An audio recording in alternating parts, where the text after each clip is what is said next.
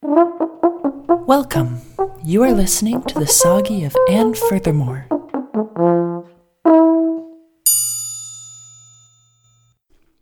I met with Dr. Graybeard today at the dog run.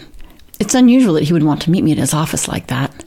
Usually we walk over together and kind of catch up, and I thought maybe he was mad because when he called to confirm our appointment, he got the 24-hour RTT hotline.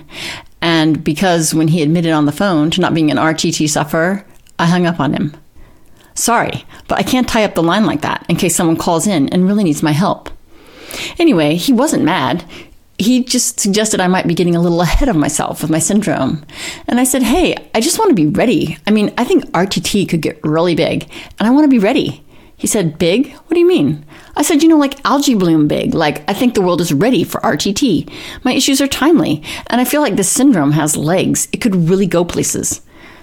Dr. Graybeard asked me if I got excited when I thought about algae blooms. And I said, no. He said, how have you been feeling about Dr. Banana lately? And I said, who? Oh, the slug? Yeah, great guy. I'm over it. The RTT community really needs me right now, and I don't feel like I can be emotionally available to him. Dr. Graybeard said, let's walk.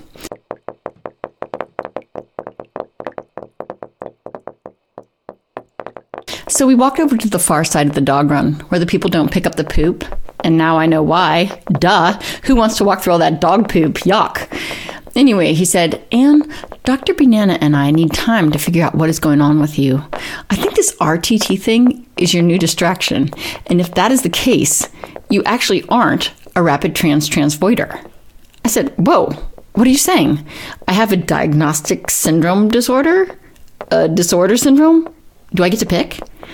Dr. Graybeard pulled on my leash, and we walked some more.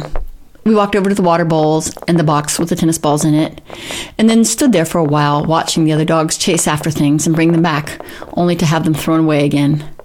Sometimes 2 or 3 dogs would chase after the same ball. I said, you canines are pathetic, running after something that isn't even yours to begin with, then bringing it back, working for the man, only to have it thrown again. It's like a metaphor for life. I said, so how long until you guys figure out what's wrong with me? And Graybeard said, I don't want you to worry about that. You need to let Banana and me do our jobs. I don't tell you how to play the horn, do I? I said, no, but you howl when I do. What's that about? Graybeard said, I don't know. I just do it. I told Dr. Graybeard I was a little embarrassed about my website and all my merch. He said, I think it looks great. And I love the Q&A. You really have a lot to say, don't you, Anne? I nodded. I wondered aloud what I was going to do with all my merch and infrastructure, and he said, maybe you should find a new home for your acronym. I think it's a good one. I sighed. Like what? He said, I'm sure you'll think of something. Dr. Graybeard said, how about we go back to the boat? We can break out the milk bones, lie down on my bed, and you can scratch me behind my ears. I said, okay. On our way back, I told him that I really missed him while he was gone, and he said, it's hard to be away from the ones you care about.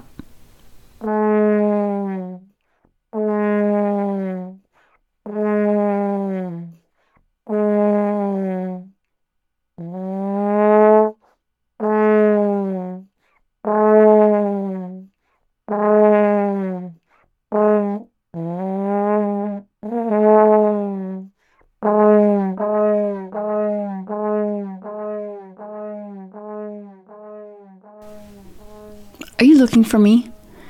I kind of hope so, and I kind of don't. I'm a hay in a haystack, so good luck with that. I'm one and the same. I look like a piece of hay, and I'm in a haystack, so if you find a needle, that's not me. If something pricks your finger and you bleed and swear, that's not me. Needles are actually easier to find than me. I'm yellow and, hay-like.